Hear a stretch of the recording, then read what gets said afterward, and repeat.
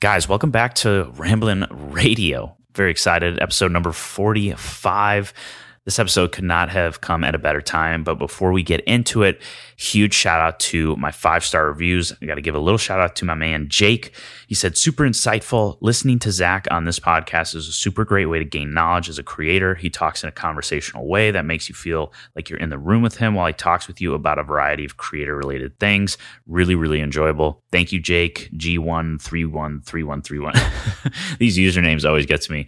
If you're new here, I'm always shouting out our 5-star reviews because you're making the podcast grow. And so I just have to say thank you. Also, we are doing 2 giveaways if you didn't know this. So the first giveaway, I give away something called the Productivity Journal. And this is a system that I've created for myself through many, many months, many years of trial and error and figuring out exactly how to get the most things done efficiently and as quickly as possible. If that sounds interesting to you, I decided to give them absolutely for free.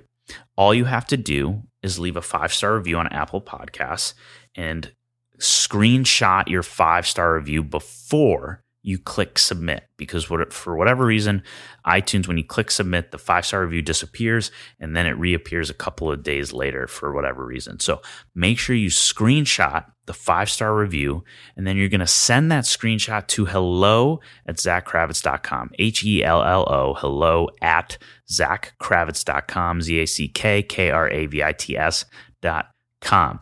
Now, if you don't have Apple Podcasts, that's totally cool. Just send your review to hello@zachkravitz.com and just type it out. You don't have to leave it on Apple Podcasts because you don't have it. That's totally cool. Now, that's the first giveaway. The second giveaway we're doing for our 5-star reviews is we're giving away a pair of Apple AirPods Pro. So we're picking one winner. Whoever leaves a 5-star review this year, we are giving a free pair of Apple AirPods Pro to one lucky winner. So leave a 5-star review. You got nothing to lose. It helps podcasts grow, and you get the Productivity Journal, and you get a chance to win a pair of AirPods Pro. Sounds like a good deal to me. I don't know. Anyways, we have an amazing episode. We've got a powerhouse of a creative director in this episode, Chelsea Clevisol. Very, very excited. This could not have come at a better time, too, because we talked about a lot of things that are going to help you in these uncertain times right now. Chelsea Clevisol is a creative director and marketing strategist, and she works with massive brands like Citibank, United Airlines, just all kinds of big brands. She's very, very talented. We talk about what are the new opportunities out there. We talk about pitching. We talk about what she looks for in a creative, because she's hiring creatives all the time for her projects, all the time. And we also talked about how to leverage your previous and current clients, how to help them, how to solve their problems, how to be more than just an artist. These are things that we're talking about all the time on this podcast, and she just confirms it even more with these really, really amazing ideas. And then we kind of finished it up with what does it take to actually start a brand? What are the first initial steps? And honestly, we talked a lot more about other things, outsourcing, hiring an editor, just so many things. I think I just need to stop talking and let the episode play out. Chelsea Clevisol, check her out on Instagram, connect with her. Very, very talented and very excited about this episode. Give it a listen. Let me know what your biggest takeaway was. DM me on Instagram, DM her on Instagram, and I'll see you in the next episode. Peace.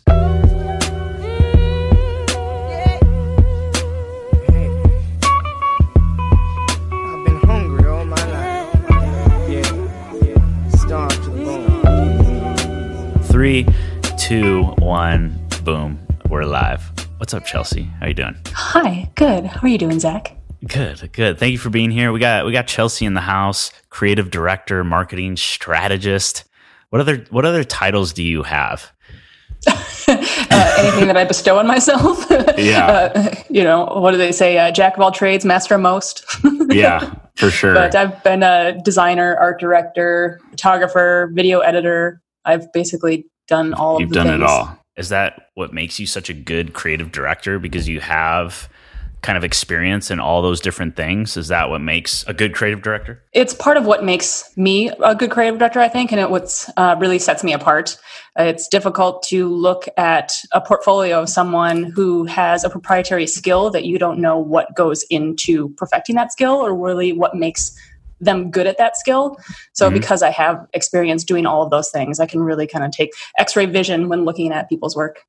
Yeah. What's your favorite thing between being a creative director and a marketing strategist? Or is that just kind of two things combined into one? Or are those totally separate things? It was an evolution. So over the last almost 20 years that I've been doing this, I realized that good creative comes from good branding, which comes from good strategy. So in order to help my clients execute really good creative and have really good marketing output, they need good strategy. So I took it upon myself to kind of learn the ropes of marketing strategy so that I can help them from the very beginning and make sure that we've got an end-to-end process. Gotcha. That's dope. What's your favorite? What's your favorite out of everything that you do? What is your favorite part of that process? Oh, my favorite part is getting into post and video. Color correction, editing, finessing music, picking takes, like just everything having to do with video is my absolute favorite. Really? That's so interesting. So storytelling essentially and putting those pieces together. Yeah, there are so many little nuances to editing video and putting a video together that you can use to tell the story in a different way or give the audience a different feeling as you're carrying them along on that journey. It's so cool. Yeah. That's amazing. So for people that are listening right now, I want to just take a step back and let them get to know who you are in case they don't. And I mean, just looking at your website, your track record, your portfolio, looking at some of the clients that you've worked with, Citibank, United Airlines, like all these just like massive brands. How did you get to the place that you are in right now? Could you give just like, you've probably done this a million times, but I just want to give them a little spiel. Kind of an accident, actually. I started out as a surgical technician and I was working in a cosmetic surgery clinic. And this was in like 2000, back when computers were still relatively a new thing. And the person who did the marketing for the clinic went on maternity leave. And the office manager was like, hey, you're pretty young. Do you know how to use a computer? Can you make our advertising? I was like, yeah, sure, whatever. Right. And after like 6 months, I realized that I liked doing the marketing for the clinic better than I liked being in the OR. So I went to Miami Ad School, studied advertising, and moved to New York, got a job at a big advertising firm, hated New York, hated the city. It smelled like trash all the time, moved back and worked with the advertising agencies in Minneapolis for about 15 years, and then went on my own about 4 years ago. How is that transition working from that agency and then going on your own? Can you like talk about some of the difficulties you had, maybe some of the pressure that you had, and how did you overcome a transition like that? Yeah, it was a spontaneous decision. So I wasn't super prepared at all, really. But because I had been working in town in the industry for so many years, I knew most of the people. So for the first year and a half, I mostly just worked with advertising agencies. So as a freelance creative, just coming in and helping them serve their clients. We already had those working relationships with a lot of the clients that they had, with a lot of the people that I was working with. So it was a really easy way to still do the same thing, but as an independent. And then as I continued to do that, some of my older clients from the agency had called, not knowing that I wasn't with agencies anymore. So I started working with them directly, just out of an evolution of that relationship. And that work got noticed. And by word of mouth and referrals, I'm now completely working with my own clients. I really only work with agencies very rarely when they need me. But so it was kind of an easy evolution, but most of the challenges really were just personal development. Like having the confidence to actually call people and tell them what I do, or be able to sit across the table from someone that's running their own business and feel confident knowing that I can do what they need without the backing of an agency. Yeah. I think that's one of the hardest things. And I know you're introverted. We talked about this before. I'm introverted as well. And so it took me a while to get good at communicating what I'm good at and how I can solve problems. Was that kind of a difficulty for you to kind of start gaining that confidence and saying like, I actually have a really good skill set that you need, and communicating that confidently? Was that something that you kind of struggle with? That was probably the easier part of my personality. Really? I've never been shy to admit that I'm good at something, or when I excel at something, that I'm capable of something. It was really just knowing that I didn't have the backing to fall on like anybody else on my team. So I slowly had to build my own team behind me in order to fulfill that level of confidence. But personally, no, I know what I'm good at. I know That's good. That's good. No, I love that. I'm sure working at your ad agency, I'm sure that helped a ton, right? Yeah. That's pretty cutthroat, right? Yeah.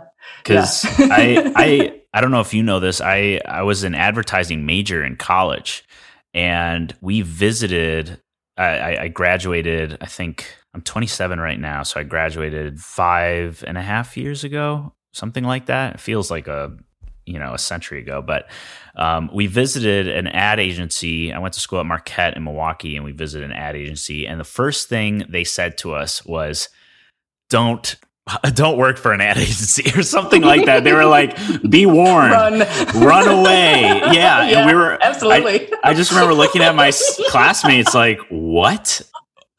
Like, why are we here? Was that something you experienced? Can you talk about like why is that Anybody so cutthroat? in advertising, no one will let their kids get into advertising. It's long hours. You're underappreciated for the most part. It's tough, especially as a creative, when you have to come up with good ideas that solve a problem and are unique and that you can actually sell and execute on them. It's very difficult. Really difficult, especially when you have timelines are shorter than ever. You don't have a lot of time to come up with a really great idea. And sometimes creativity doesn't just, you can't turn it on and off. Right. So That's you true. really need to figure out what works for you in order to get that creativity to work on the spot, on the right problem, at the right time. It's tough. Yeah. I want to get into how you kind of come up with your creative ideas. But before we do, correct me if I'm wrong, again, when I was studying advertising in school, they said that the positive of an ad agency and that environment is it's all skill-based. So if you are really effing good, it doesn't matter how long you've worked there, you're going to get moved up ASAP.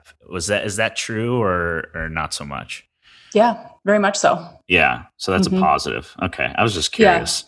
Yeah. And it's a positive and a negative in that there is still a lot to be learned experientially in the process of being a good creative director and building those relationships and managing those relationships. So sometimes those of us who are really good at the work aren't as good at the business side of it. So yeah, for sure. I understand that. Okay, so then getting back into how do you get your creative juices? I get the question asked all the time. Like if I'm in a creative slump, you have to just sometimes, especially in an ad agency, you have to just spit out these ideas, just like you said. Do you have a process for that? Especially now that you're independent, you have your own business. Do you have some sort of process when you aren't feeling creative and you have to come up with some sort of idea? Yeah, you really have to, I think, train your brain to be creative in every instance so that you can turn it on when you need to. Looking at everything with kind of one eye closed and at the side to kind of see like what's different about this situation or what's different about the way they said that. How can I twist that language? How can I maximize the visual of what I'm seeing here? And just practice that in every moment allows you to see things differently, easier when you need to. So I'm constantly making jokes about things. I'm constantly kind of rearranging things to make sure that they look good and really identifying what makes this scene look good or what makes this image look good or what makes this house look good or what is wrong about it or what is a better way to communicate that same sentence. And I just do that constantly in my daily life so that when I need to, I can apply those skills to the problem that my client needs me to solve very quickly and still come up with something really unique. Yeah. Interesting. How do you know that you have a really good idea? Is there like a light bulb that hits for you, or, is it, I don't know if that's even a good question. You know what I mean, right? I know what you mean. And there's two ways to look at it. One, I know it's a good idea if the person that I'm telling it to looks at me for a second and has to actually think about it, be like, wait, what the hell did you just say? Like, I never thought of it that way, or like they're confused. But on the other hand, sometimes you don't know it's a good idea until you've been working with it for months, especially if you're doing like a big advertising campaign when you have to come up with all of these ideas and then the team kind of collectively hammers the ideas down into what ultimately becomes the output. And a good creative director has to let the ideas that they think are stupid grow until they've kind of reached their full expression. And then they can either, up or out. They can either go on to become something or they get cut. So sometimes you just have to know what something can become and give it that time, even if you think it's a stupid idea at first. Right. Is there, for sure. Is there a lot of risk when coming up with certain ideas? Like, do you feel that pressure? Like this might just fucking tank right now. How do you deal with that? Or do you just go all in and say, screw it, we got to try it? Yeah, you just have to go all in. Yeah. You have to let go of the boat or the shore or whatever your metaphor is. And you just have to be comfortable swimming out there, seeing what comes along and how things get traction. And if it jives, and then you have to take that response and you have to learn from it and apply it. Yeah. So that's really the most important part. Yeah. Is there a stopping point for you where you're like, oh shit, this is really a bad idea, we got to stop? What does that process look like? Like, how do you know it's tanking? When you look across the table and nobody does anything. And then you quickly grab something out of your back pocket. You're like, or right. We could have talking horses. I don't know. Right. Kind of like when you insult someone, you're like, uh-oh. Redirect. Yeah. Okay. You just have to be really good at reading the room. And it's really important to get that communication with your client and with your team unlocked so that you can read their micro expressions and you can start to pick up on their thought process when they're giving you feedback. That's awesome. So what I really want to dive into, since we're all stuck at home right now, and we talked a little bit about this on the phone earlier, there's a lot of businesses that are switching online. There's a lot of businesses that are just, shutting their doors. I mean, a lot is changing right now. And a lot of creatives are in this kind of panic mode. They're not exactly sure what to do.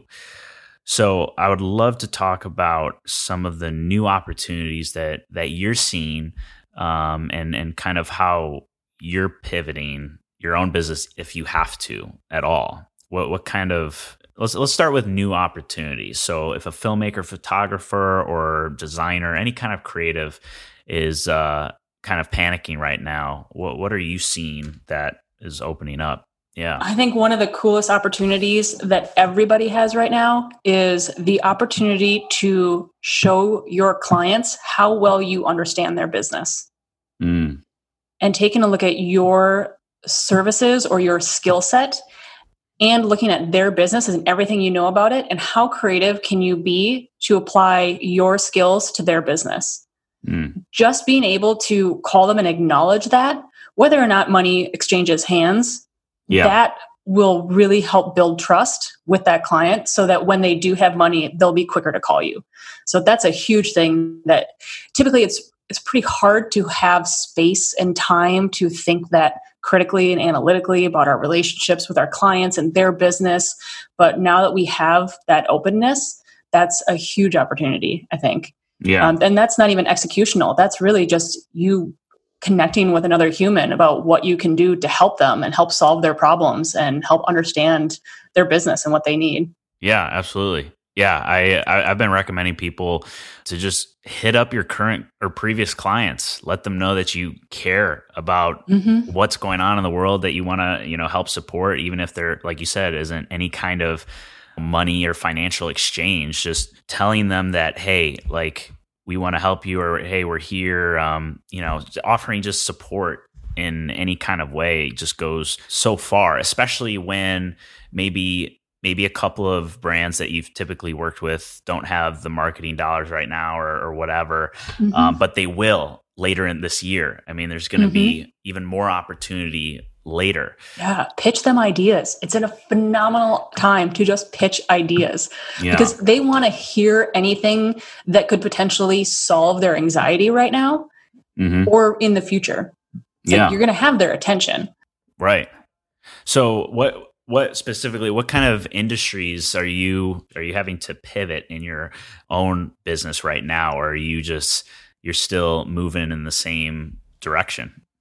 I am pivoting to support my clients through this. So a lot of my clients are just having to up and pivot and change their strategy, and they're throwing their hands in the air and, having to talk some people off the ledge. Now is not the time to completely cut your marketing budget. We just have to audit what we're doing and figure out what is the best way, over the next 3 weeks to approach this. I've spun up more e-commerce sites and newsletters and email marketing campaigns and redone search ads in the last 3 weeks than I have probably in the last year. It's just ridiculous.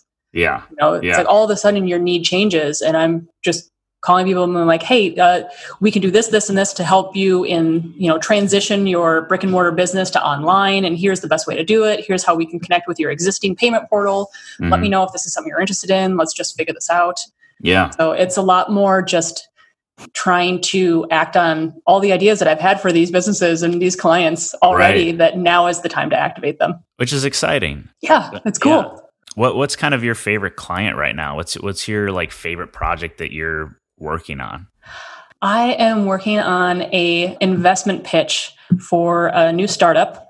It's for a cloud-based SaaS product. It's a piece of software. It's a very, very niche product for a very niche audience, but it's a huge undertaking, and it's an opportunity to not only help them strategically with the vendor relationships and who's going to help them build the product, but what the brand looks like, what the marketing looks like, how it attaches to their existing brands, what that brand architecture is. It's just such a gigantic opportunity to help support someone build this dream. That's what I'm really excited about right now.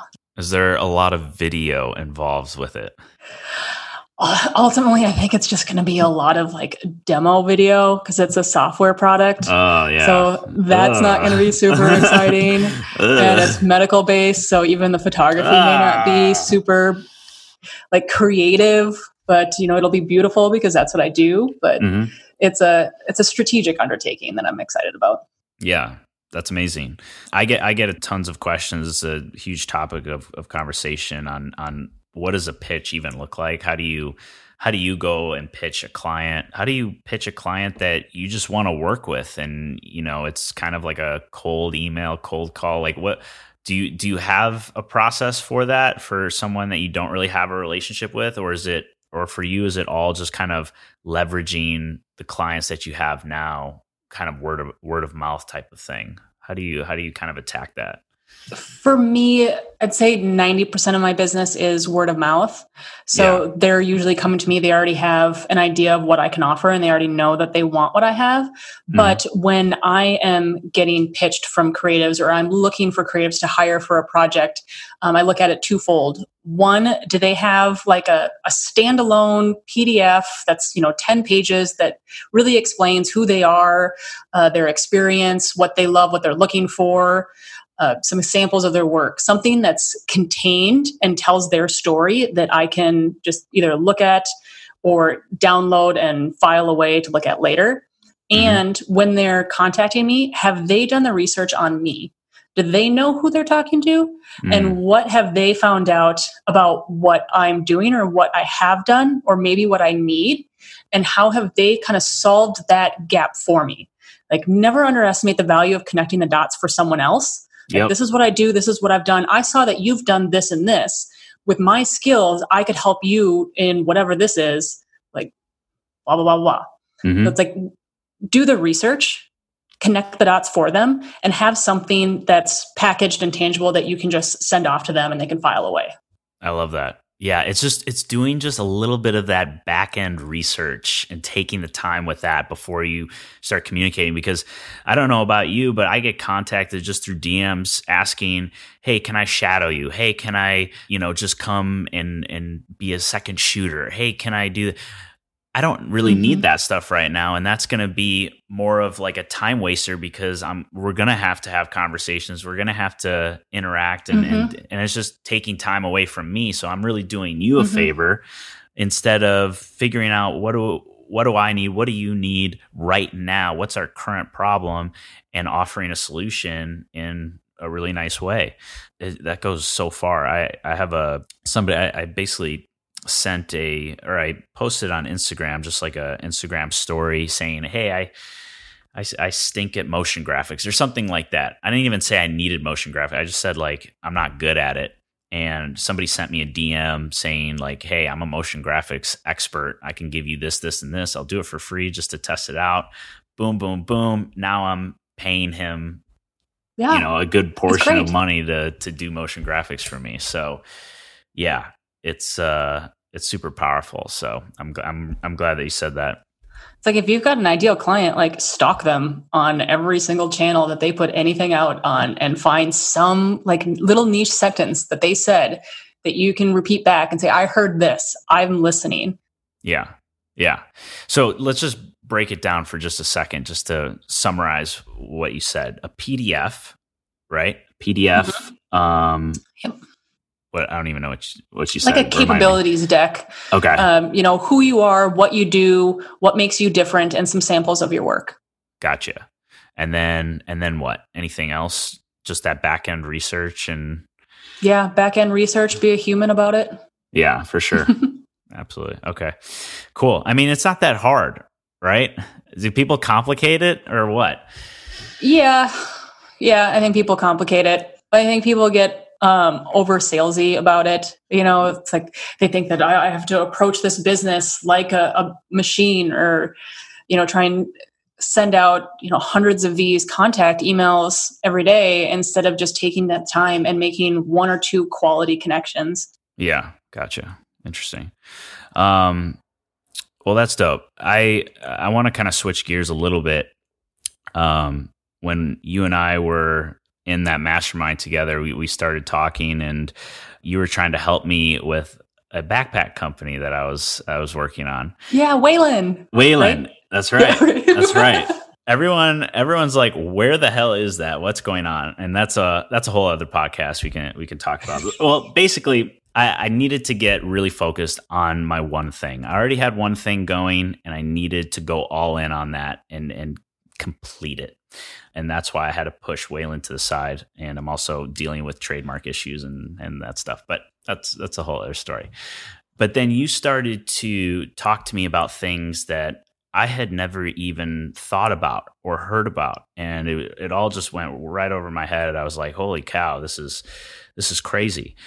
Can you talk about if you were to start a brand, and this might be super generic, but if you were to start a brand, what steps would you take from the very beginning to get that brand up and going? A physical, or is it, let's call it physical or digital product. Do we need to pick one for you to go in that direction, or? No. I think all businesses kind of have to start in the same place, and that's getting crystal clear about your strategy and what you want to do. Yeah. I mean, even just starting with the real basics of brand strategy, like why are you even doing this? It's your purpose. Mm-hmm. Yeah. Who do you want to talk to? Getting really, really crystal clear on your audience is going to help you in spades in every level of your branding and marketing. Because if you're talking to the wrong people, they're never going to convert. So really figuring out who is this product or service ideal for, and getting a really good idea of what they like to do, what they already are doing, what kind of media they consume, what kind of brands they're already bringing into their life, figuring that out. Mm-hmm. And then thinking of all the different ways that my product or service helps them, and then go from there. because then you've got more latitude to pick the wrong designer to do a bad logo or make a crappy website. But if you're talking to the right people and you're saying the right thing, they will look past more than you'll think. They'll look past more than you think. Okay. So it's better to focus more on talking to the right person than finding the perfect designer on Fiverr to do your logo. Right. Or to build your perfect Squarespace website. Right. So that's what I would spend most of my time on in the beginning, is just making sure that I know who I'm talking to and what I'm saying is going to resonate with them. And you're talking about your target audience. Yep. Gotcha. Yep. Target audience, customer avatar, ideal customer profile. Yeah. A bunch of different ways of saying the same thing. Yeah. That's so key, right? Like that's probably one of the biggest things that I learned as a creative when trying to develop my own product is, you can't help, you can help a million people, but you shouldn't be thinking about a million people. You shouldn't be trying to help everybody with your products or services, because then you're going to end up helping no one, which is kind of crazy. You have to think about just one person, because that one person, if they're experiencing those problems, there's a good chance that a million people are going to experience those problems as well. Yeah, absolutely. I mean, there's such a divide between, is this business to business marketing, or is this business to consumer marketing, or do I have a business to business product? When really everything is human to human. The process to get things bought in a business environment is just different. But really, you're talking to another human. And we just have to understand who they are, even if they're representing a business. Yeah. How hard do you go into working on that avatar and thinking about that one person that you want to serve? Constantly. Like all the time. Is it always evolving, or is it? As my services have evolved, it has, absolutely. Because when I first started on my own, I was speaking to advertising creative directors or creative managers and recruiters. So I knew that they were within the advertising agency. I knew where they fell in the decision-making process. I knew where they fell in the staffing issues. But as I started to work more with founders and marketing directors directly with businesses, I've had to change my customer avatar and figure out, whoa, who the hell am I talking to now? Am I talking to 3 different people? Am I talking to 2 different people? Like every single thing that I put out now, I have to think, am I still even wanting to talk to advertising agencies? Or am I only talking to successful founders or new marketing directors? So it will absolutely evolve with your business and with your products, and whoever resonates, kind of just, when you find something that works, you just dig into that deeper. Yeah. So that may be a different audience than you thought. Right. So avatar is essential. The design aspect, the production level, not as essential. Can we agree on that, or no? When just starting out, like someone that wants to create their first digital product, start creating it's new, like a knife in my gut to admit it, but you just got to get something, and you can fix it later. Yeah. If you spend too much time trying to make the perfect logo out of the gate, you're never going to just get out of the fucking gate. Right. That was my problem. I think that's all creatives' problems, right? Because that's our job. It's my problem too. That's our job, right? Yeah. That's part of it. Yeah, that's why even as a creative, it's really important to hire someone else to do it, because I'd never finish. Yeah. You just make it too perfect. Oh my God. Yeah. That's such a trap. Yeah. I'm always about focusing on more of the emotion than the production value, at least in the beginning. Now I'm starting, me personally, with my own business, I'm starting to get more into the production value of just making things look really pretty and, legitimate, or whatever words you want to use.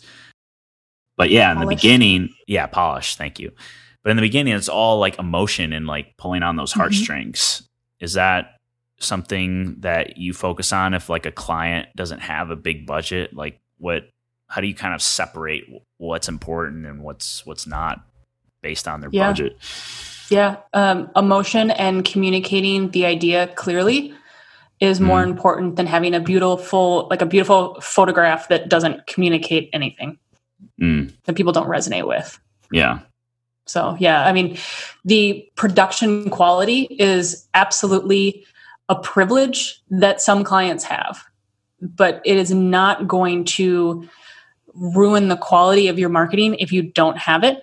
If you have the story and you have the emotion and you have that connection, you can get away with a rougher image or, bad lighting or, bad retouching. It helps to have good production quality, but you're just polishing a turd if you don't have that emotional connection or that story to start with. Yeah. That idea. Yeah. What's kind of your process for creating the story? Do you storyboard? Do you create a shot list? Is that stuff that you do? I mean, you hire that out, right? A little bit of both. It depends on what we're doing. If we're doing like a commercial and it's a big budget and we have very specific tactical things that we have to shoot, then absolutely we've got storyboards, we've got tech scouts, we've got shot lists, we've got shot boards that we're going against. But I also do a lot of docu-style stuff where I've got a wish list of things that I want to capture, and I've written the story in maybe a paragraph. So it's like 1 or 2 paragraphs. This is the story of now we're unveiling this restaurant and we want to tell the story of all of the things, these beautiful pots and pans that we're putting away now, or the dishes that were made specially for this. Like that's the story.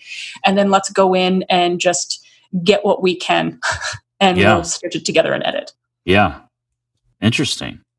Is that is that pretty typical, or is that so like dependent on the person? Is that just like it's totally dependent on the client. Even some clients, they need to see that storyboard to feel comfortable.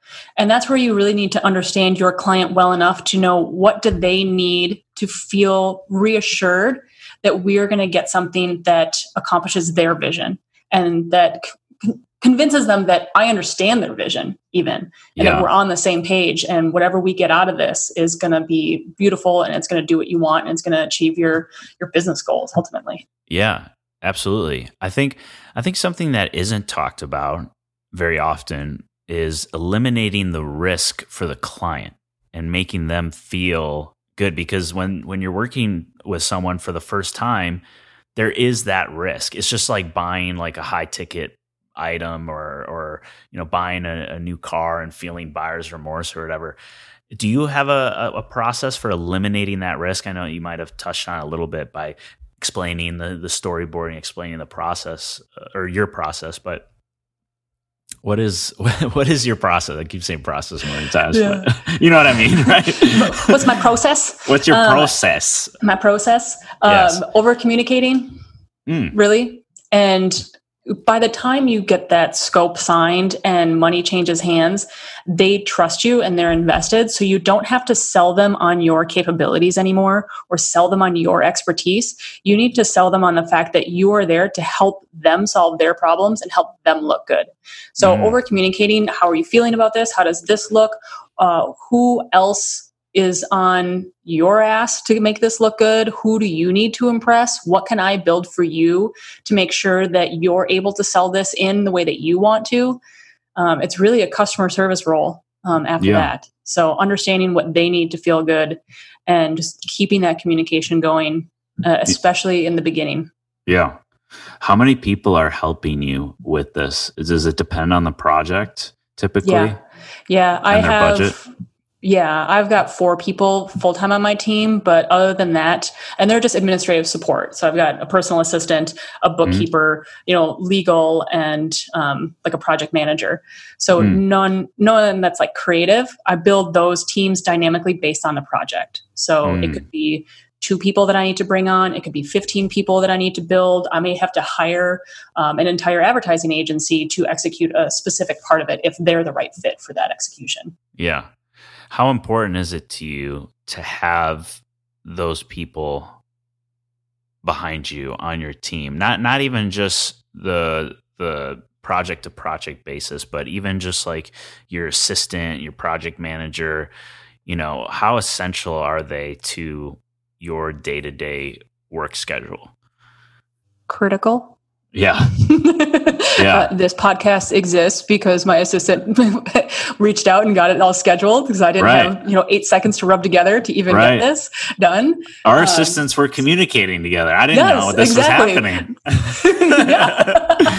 I love it. Yeah, exactly. It's critical though, because I can't focus on what my clients need from me if I'm worrying about schedules and setting up meetings or taking conference call notes or worrying about invoices getting billed appropriately. It's just such a drag on my energy and my productivity that my success and the success of my business and my client's success is absolutely dependent on my team working at full power. Yeah.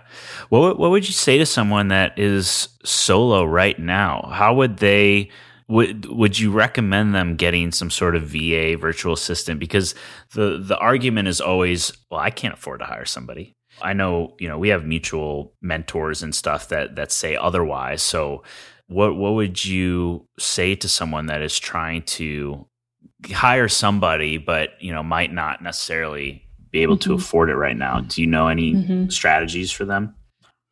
Yeah, and I'm going to quote Chris Harder on this one because I think he's got really good insight on this, and it's being really mindful of what you are good at, like the 3 things that you are really good at, and the 3 things that you really suck at.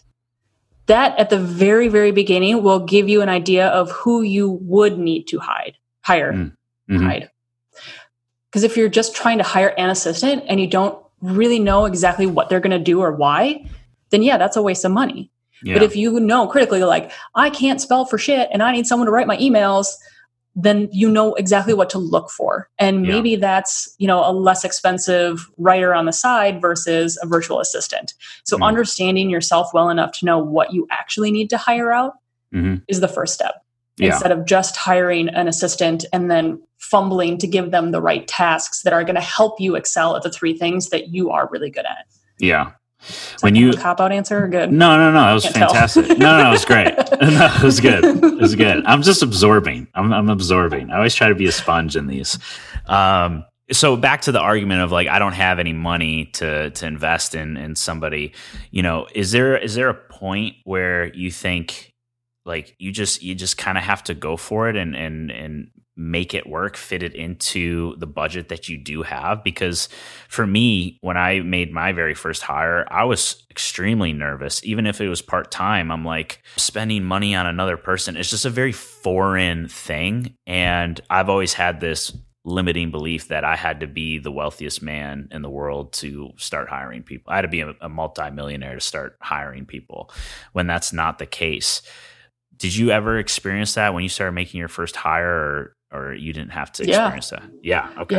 Yeah. I think the best advice is just hire before you're ready, because if you hit that wall where you cannot do anything else to further your business on your own, then how the hell are you going to find the time to hire someone? Yeah. I mean, right there. Yeah. Like, you won't even have time to find help. And that's where I was last year. I got really stuck where I was in between assistants and I was like, oh, I can float this for the next few months, whatever. It's fine. I'm already deep into these projects. I don't have time to onboard someone. And I hit that wall where I did not have 1 more minute to spare. And it took me another 3 months to carve out enough time to actually hire someone to help. Where if I had just done that when I didn't think I needed them, but I knew that was the potential and the direction that I wanted to go, I would have been able to work harder, work faster, work better for those 3 months in between. So hire before you're ready. It's the only way that you're going to be able to actually move forward without moving backwards in order to do so. Right. I mean, the 2 essential ingredients for creating more revenue is time and energy. And if your time and energy is all used up on you doing everything, you can't create more revenue. It's this trap that you get yourself in. Yeah. And it's not a very good feeling. So, no, it sucks. Because then you don't want to do the fun stuff that you're really good at. Right. Absolutely. It's like, I'm in this bitchy mood. Sorry, I'm actually swearing. I didn't realize that. Is that okay? Sorry. Oh yeah, I've dropped a couple F-bombs already. No, this is explicit, dangerous content. Oh good. It's like if you're bitchy because you can't figure out how to balance some invoice, or you have to actually push the buttons to get the invoice out and you don't want to do it, then you're not going to be energized and excited to do the things that you're really good at. And that's going to suffer, and your whole business is going to suffer as a result. Yeah. Yeah. It's pretty crazy. It just doesn't feel tangible. And that's why it's like so scary. It's kind of like, investing in, like online courses or something. Like you're not really getting anything physical because you have to do the action. You have to do what they're telling you in order to make it work. So it's just not tangible enough. And I think that's why people get stuck, because they don't know really what they're paying for. They're paying for their own time back. Yeah. But they're not getting dollars because they still have to do the work. It's just, I think it's this really tough mental thing that they have to. Yeah. You're paying for assurance. And it's like, if you really take the time to sit and visualize what your life would look like if you didn't have to do the things you hate doing in your business, or that you're not good at, or the fear that you have that you're doing something wrong, like just really, really picture what a day looks like when you don't have those negative feelings. I mean, that makes the decision a lot easier. Yeah. Oh yeah.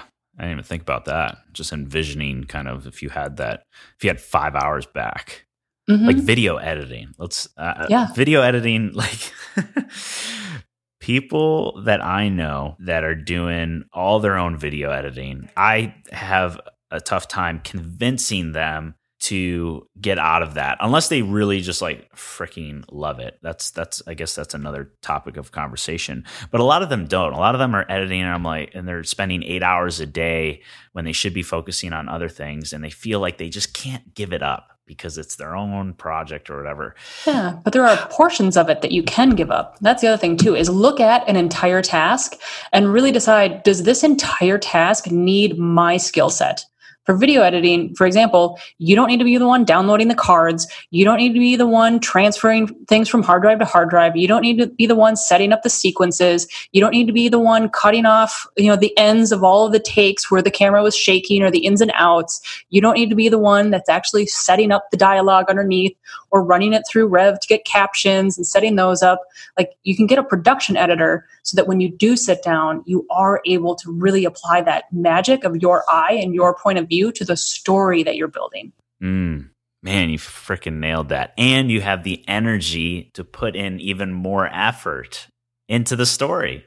Yeah, because you didn't suck all your energy into the 40% of just pushing buttons. Exactly. That doesn't excite anybody. Exactly. But there are people that really excel at it and can do it really fast. And for whatever reason, that's their jam. And I am so grateful that those people exist. But if you're the one shooting it, that's probably not you. I salute those people. Me. I know. I salute those people. Yes. And the Digitechs who are taking all the photos and making sure everything's copied and named right and flagged. I mean, it's an absolutely invaluable service that just helps you save your energy so you can actually do the fun part without giving up the whole edit. Yeah. What about the actual creative aspect? I'm sure you have really talented video editors that help you with the creative, that provide their input and things like that. And there's a lot of like communication going back and forth between you and the editors, the shooters, things like that. What does your communication look like? Are you just like so specific with the way you communicate on what you want? Or are you do you give them flexibility? What does that kind of communication look like? Both. Okay. I need to walk into a production with a crystal clear vision of what I've sold my client, what I need to get out of it. And I still want to offer them the flexibility of applying their expertise to it. I don't know all of the right gel filters that we're going to have to apply to this thing, or what we can edit around, or why we would want to shoot from this angle. So I want to give them that leeway, knowing that I hired the right person to do it. So more of the onus goes on that initial hiring process and vetting the right director, the right shooter, the right editor, and really understanding what's their point of view of this topic or this style, so that it alleviates my need to solve all of those technical issues. So it's absolutely a collaboration. And when you're doing like a bigger video production and you have a director, they'll come in with their own point of view. They'll usually end up with their own edit of it. They'll have the director's cut. And, so you've got another really big creative mind on your side to help solve that problem. And you just have to make sure that you're putting the right people in place in order to get the end product without you having to suffocate it by holding on to every single decision in detail. Right. Yeah. That's the problem. Nobody wants to work with someone like that. No, but that's what most people do. At least the people that I am I guess, connected with or just know through online social media and things like that. They have such a tough time letting go. And mainly it's because it's just their personal content sometimes, not even the client work. It's so personal. It's being a creative. You're creating something. You're putting something out into the world and it has your name on it. You want it to be what you want it to be. But as you grow in your career and your business, you learn the value of collaboration and the value of putting the right people in place and building your team with the right people in order to trust that collectively your vision will be better than what you could have forced them to create. Wow, I love that.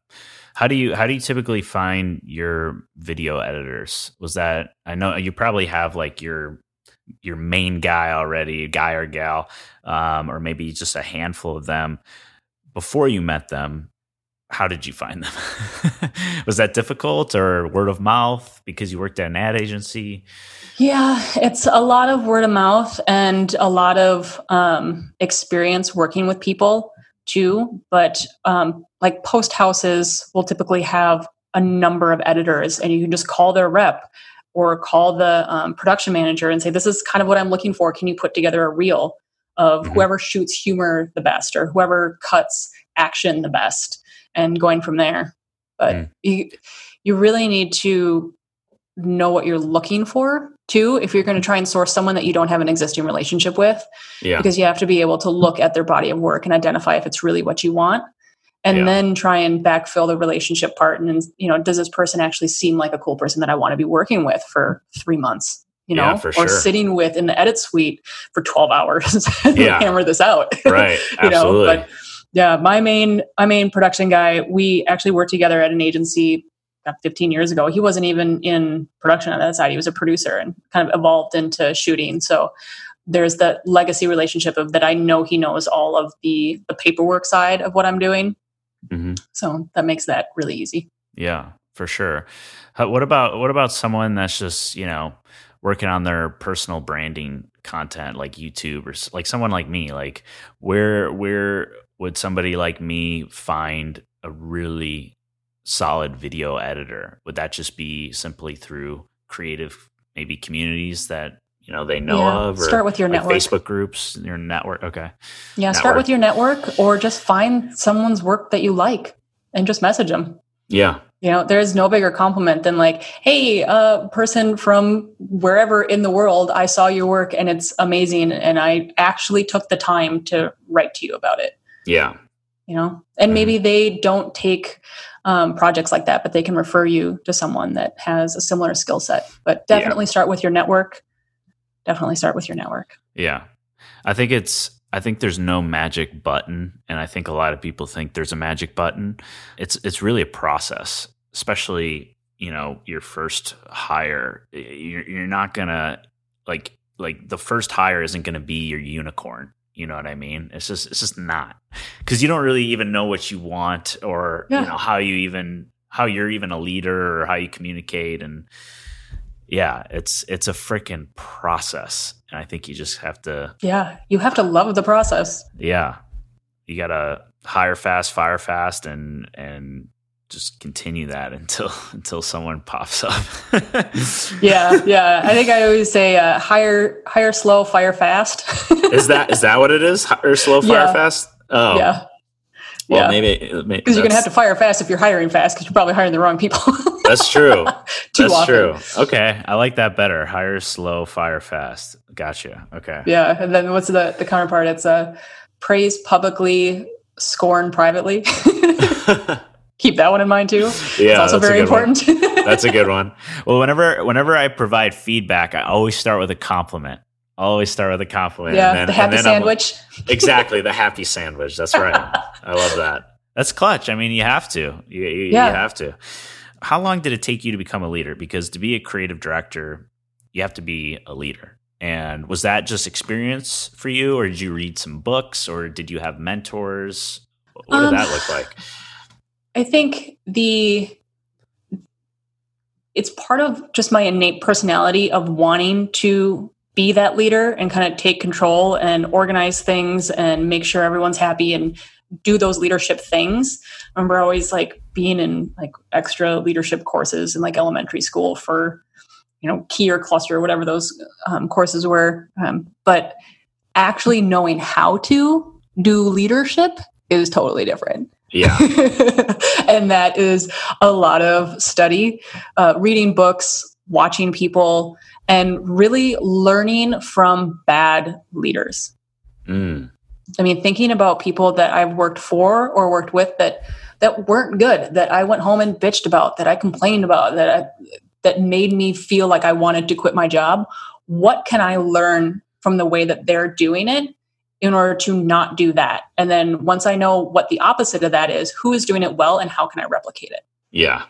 So even taking a shitty situation or a crappy leader and learning from them is really, really a good opportunity to figure out what you can do better too.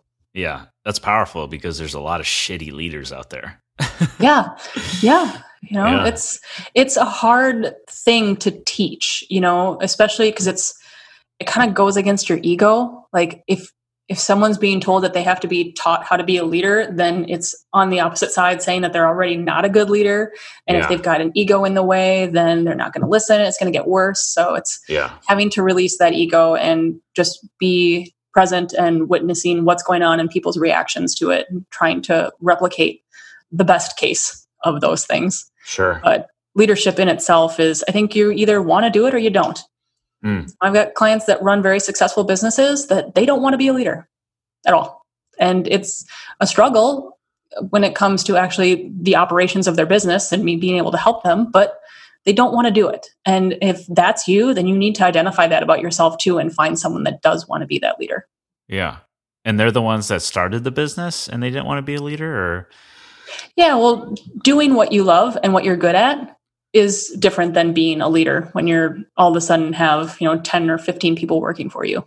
That's different than just doing your thing exceptionally well. Yeah. And then knowing that you need to hire more people in order to enable you to do that. Yeah. Do you think leadership is something that you're born with or something that you have to learn? Oh, I think it's both. Both is going to be my answer to everything if you haven't figured that out yet. That's okay. Having the natural inclination to leadership makes it easier. But I firmly believe that human beings are capable of learning anything that they really put their mind to it. Yeah. So if it's something that you want to do, you can learn to be a really good leader. If you just fundamentally do not want that responsibility or that spotlight, it is going to be extremely hard to learn how to do it. Yeah. I think it's also just having self-awareness in general. Yeah. That is like a huge asset. And Gary Vee talks about it all the time. I don't know if you follow Gary Vee, but he's always talking about being self-aware and understanding when the way you're acting and also the way people you're interacting with are acting, and just having that awareness is crucial. And I don't know if that's something, I don't know if you can learn something like that. I don't know. I feel like, I don't know. Do you have an opinion on that? Can you learn self-awareness or no? I think if you become aware of the possibility of being self-aware, you can. But if you've got this fundamental external locus of control where whatever is controlling your life is outside of your control and is outside of you, then it's going to be really hard to have that self-awareness because the fundamentals of the way you look at life and the world don't jive with the idea that you can witness yourself in a way that allows you to make better decisions for the situation you're in that moment. That's interesting. When's the last time you're scared or nervous about a client and being in a leadership role? It can be terrifying when the client is not happy and you thought up until that very moment that you were all on the same page. So that is absolutely terrifying because now they're staring at you as if you've completely wasted their budget. You've completely created something that they didn't want. I've got one story that it's an old story, but I was terrified. I thought I was going to lose my job. I had been sent on a photo shoot and we went to the Bahamas, and the client had dictated who we had to hire for the photographer. It wasn't who we wanted, but for the sake of the relationship, we were like, okay, fine, this person can shoot this stuff. That's whatever. And we were shooting these products, and we were shooting on the beach, and it was beautiful and it was sunny. And we broke for lunch, and my producer and the photographer went to go get lunch. And it was just me and the account executive kind of watching all of this stuff on the beach. And then all of a sudden, the weather changed in an instant and it started to rain. So we had to get all of our props off of the beach and like run them up to the house that we had rented on the beach without destroying any of the props, without ruining anything, while still preserving like our order of all of the things that we had shot and still had to shot, and like where we were in the shot list, get everything organized. And then my account executive stepped on a broken glass bottle in the sand and nearly cut one of his toes off. And we got there and he was like hanging off, and I had to open up one of the bottles of rum that was supposed to be a prop and pour it on his foot. And then we ended up in the hospital, and it was like this backwoods island hospital on an outer key in the Bahamas. And I'm like, oh my God, this guy is gonna like get a staph infection. Yeah. What's going on? And then the camera had gotten left out, so all of the film was ruined. So we got back to the States. We had barely any shots. The photographer lost the rest of the footage. This was like a $50,000 photo shoot, in the Bahamas, for Christ's sake. And we had nothing. And I had to go to my boss and be like, I have nothing but a solution to maybe we can do this. Yeah. And like, I was absolutely terrified that my agency was going to lose the account, that I was going to lose my job, that my account director was going to lose his toe. And it was, and I had only been doing this for a few years, and I was like, I was the young person. It was like, I spent probably the next week just crying myself to sleep, thinking like, what didn't I know that I was supposed to do? And yeah, how was that your fault? It wasn't. And it was just this amazingly bizarre circumstance and cascade of things that happened that were completely out of my control, but I was absolutely terrified that there was nothing I could do to save it. There's nothing I could do to save it. And we ended up shipping up a few dozen pounds of sand, cleaning it, and doing everything in studio. And it was fine. It looked great. Oh, wow. We already had a library of beach photos from this location anyways. So I was able to offer that solution and salvage the whole thing. But I was absolutely terrified that I was going to lose my job. And I was going to lose this like really nice account for my agency. Right. Oh my God. So you just don't know what's going to happen. But yeah. You adapted to the situation, figured it out. Yep. Creative problem solving. Yep. We still got the products. We just got to get sand. We have photos. We can do it on a tabletop. We'll recreate it. I've done this before. It's great. Yeah. So did you go way over budget because of that, or no? Yeah. By like $35,000. Oh my God. Yeah. So yeah. So like an 85 grand project or photo shoot? Yeah. For a 50 grand budget. Oh my God. An $85,000 photo shoot for some beach photos. Yep. Beach photos, products. It was like the mall area where the cruise ships docked. So it was doing all of the work where everyone that's getting off the cruise ships in the Bahamas would see all of this stuff. Yeah. And oh my God. That was an adventure. I was absolutely terrified. I don't think I've ever been that terrified. But you were terrified during the situation. What about before you actually got a job or you got asked to do a job? Were you nervous? When was the last time you were nervous about just a client in general?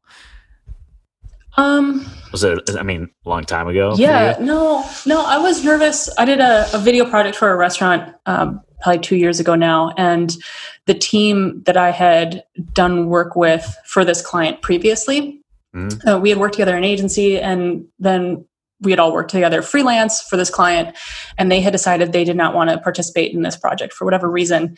And I just knee-jerk convinced the client that I could do it on my own. And as soon as I hung up the phone, I'm like, oh shit. Yeah. Now I didn't have my team. I didn't have a producer. I didn't have, my other creative director. I didn't have my writer. I didn't have anybody. And I had to do the whole thing myself. And I literally had to learn how to edit video to do it. like, I had to call someone and be like, oh my God, Tom, can you teach me how to use Premiere so I can edit this video? I don't know what I'm doing. Yeah. You know, it's like I had to hire a shooter that, you know, it was terrifying because I knew that I was on the hook for what could have been a really amazing project, but that I had oversold myself a little bit and I needed to backfill those skills and figure it out, or find the right people to partner with to make it happen. And I did. Yeah. And it turned out amazing. And the restaurant's amazing. And I won an award for the video this year, which was super cool. Wow. So I think it turned out well. But yeah, I was pretty scared. That's amazing. Sometimes that goes back to the whole thing of never being, lacking confidence in what I can accomplish. Right. even before I've actually done it. Well, that goes to show you just sometimes got to figure it out. You got to say yes and figure it out later. Yeah, absolutely. Build the plane on the way down. Yeah, exactly. I love that. I had a similar situation, not like your beach thing, but I had a shoot. It was pretty big budget for me at the time. It was like, wow, okay, we're doing this. And I'm like, I don't need help. I'm just going to keep all this money myself and just do it. And it was like just tons of interviews, and they were expecting me to bring in like these red cinema cameras, and I didn't have time to rent them or get access to them, so I'm bringing in my little tiny Sonys, and they're just looking at me like you're gonna film on that? Like, can that really shoot? And I'm like, internally I'm panicking, and I'm just like, just wait, it's gonna be great. And I crushed it. I mean, it wasn't a red, but they didn't care, or they just thought, the red is like, yeah, you got to have a red. But no, we made it work. So. Oh, good. Yeah. I mean, there's definitely cachet in the equipment, but it's the man behind the camera that really makes the difference. Yeah, 100%. It was the creative, like the idea of it. Like it was solid. I probably should have hired some help, but we figured it out. I tend to skew the opposite, where it's like I'm willing to give away every dollar to hire all of the best people to do it, and then I'm like, oh yeah, I should probably have enough to pay myself. yeah, right. And it's like, oh, but it's going to be such a great video. And yeah, I didn't know what I was doing. I just went for it, but that's how you got to do it. Yeah, that's right. How are you hanging in there? We're going to wrap it up. I don't want to waste too much of your time. We've been on here for like an hour, but I'm just curious. I like to ask people that, obviously we're all at home right now. How are you maintaining your schedule, just chilling at home, working from home? Has it changed much, or kind of the same old routine for you? Actually, my husband and I have both been working from home. Well, I've been working from home for a number of years, but he's been home for the last 2 years.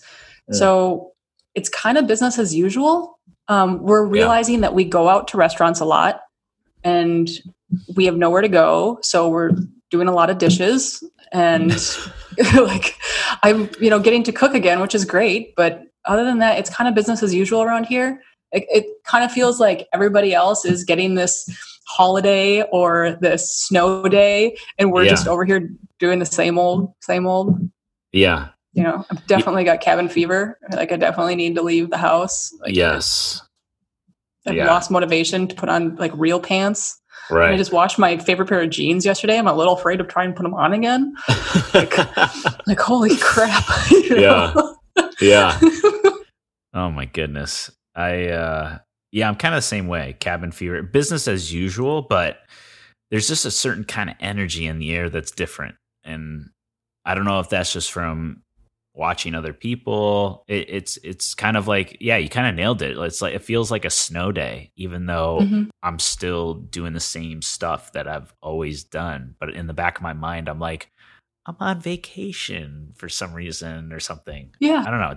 Is that what you're feeling? Absolutely. Well, I've got so many friends that are in these businesses that aren't able to operate now, and I'm having to watch them on social media, just like going out and doing whatever during the day, and nobody's working as much. And I'm happy that everyone has this space, and I'm really happy for people that are able to use it in, a productive way. And everyone's house is going to be really freaking clean by the time we're out of this, and organized. And absolutely. Hopefully for the best, but it's so weird. It's so weird. The weirdest thing though is I walk my dog now and there are people home during the day. Like I realize it, like I stare at houses, right? I look in windows just because it's like, oh, that's a cool house, whatever. That's a cool lamp. And there are people looking back now. I'm like, oh my gosh. Like I've seen more people in my own neighborhood than ever. And I've been here for 2 years. Like I don't know anybody. It's That's so funny. But didn't you just get a dog or a puppy or you're going to because you're home? We're picking him up today. I am, or her, excuse me. I got to get used to that. Yeah. I had this image that I was going to have a male dog, but we well, it's because all dogs are boys and all cats are girls. I mean, why is that?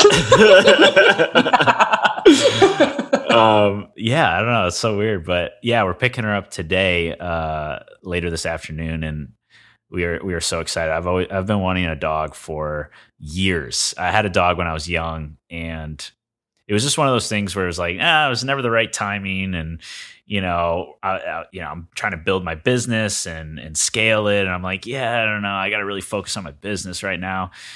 And then we travel a lot and I'm like, okay, everything's canceled. Like I'm at home. Like you could not line up the stars or the dots or whatever you want to call it, any better.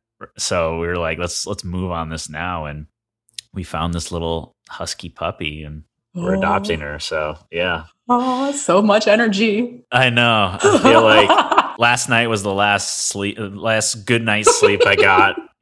This morning I really took my time before our podcast, and I'm mentally prepping for my life to completely change. So for the best though. That's gonna be so good. Yeah, we're so pumped. You have 2 dogs? I have 1 dog. Or 1 dog. Okay. 3 cats. Oh, damn. Mm-hmm. How is that relationship? My cat is 19 years old. So she literally just lives in her little heated cat bed. She stumbles downstairs for breakfast. She hates everybody. Everybody stays away from her.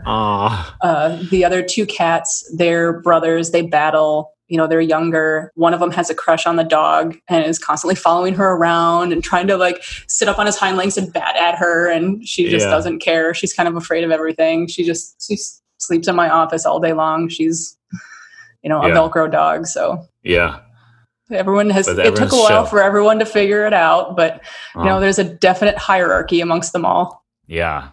That's so interesting. Yeah. I'm curious. Our good friends they literally got a French bulldog puppy and it was born the same day our dog was born. And husky and French bulldog puppy, we're very curious how they are going to interact with each other. So yeah, well, at least they're both puppies. Yeah, that's true. They'll both be puppies, but one's going to be big and the other is going to stay the same size pretty much. Yeah. So that's funny. We're just curious. But anyways, enough of the puppy talk. One last two quick questions. Are you starting any hobbies yourself now that you're home all the time? Is it anything new for you? Any kind of hobbies, any reflections? No, getting back to cooking, which is really nice. I really enjoy cooking, and it's probably the first thing to go when I get busy. Yeah. Okay. But just curious. No. Same old. I have this nasty habit of turning hobbies into businesses, so I try and eliminate that a little bit. Yeah. How important is it for you to have something that is just yours without sharing it to the world? Yeah, so important. Yeah. So important. Yeah. Yeah. That I feel for me that's photography, even though I do photo shoots with people, but I don't look at it as work, even though I get paid for it. I'm like, yeah, that's great. But there's just not that pressure to like push it or put it out there. And it's always been just kind of my little hobby that occasionally I'll get somebody and shoot with them and whatnot for the most part. But yeah, I think it's key to have something for you and you alone and not make money with it, or at least just don't put pressure on yourself with it. So anyways, last question, and then I'm going to kick myself off too. I asked this to everybody, but if you were to describe your perfect day, your perfect dream day, if you had the perfect business, I mean, you're already at a great point in your life. You've got an amazing business. You've got the house, you got the dog, you got the family. But what would be your dream day before coronavirus? Oh man, it would probably have nothing to do with work. Honestly, I would be the most boring person. I would have a house in the mountains, and I would spend my day tending an orchard and canning things, planting things, hiking in the mountains with my dog. That's all I want to do. Why aren't you doing that now? That's a very good question. I had my sights on a beautiful piece of land out in the mountains in Utah, and I was traveling abroad, and the agent who was repping the land decided that he thought someone else was a better buyer for it. So I'm still I'm still mourning that land. So I haven't quite gotten around to reimagining what that dream looks like. But you're starting that process. Yeah, absolutely. Oh, that's great. When all this stuff hit, I kept joking with my husband. I was like, see, that's why I needed that second house in the mountain. Like, this is exactly why I needed it. Yeah. Oh, man.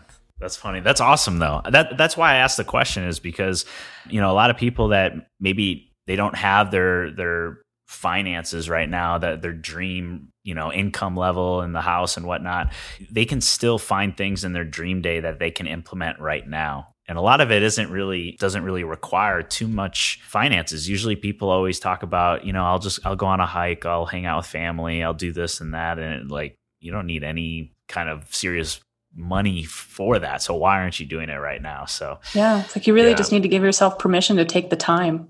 Yeah. That's what stands in most people's way, really. It's just, you don't give yourself permission to take the time to read the book or go on the walk or make that phone call. Yeah. It's interesting. Still trying to figure that out. But anyways, this has been a pleasure. Let me know. Yeah, I know. I will. Absolutely. Well, hopefully this dog is going to help a lot. Yeah. But anyways, I really appreciate you doing this, Chelsea.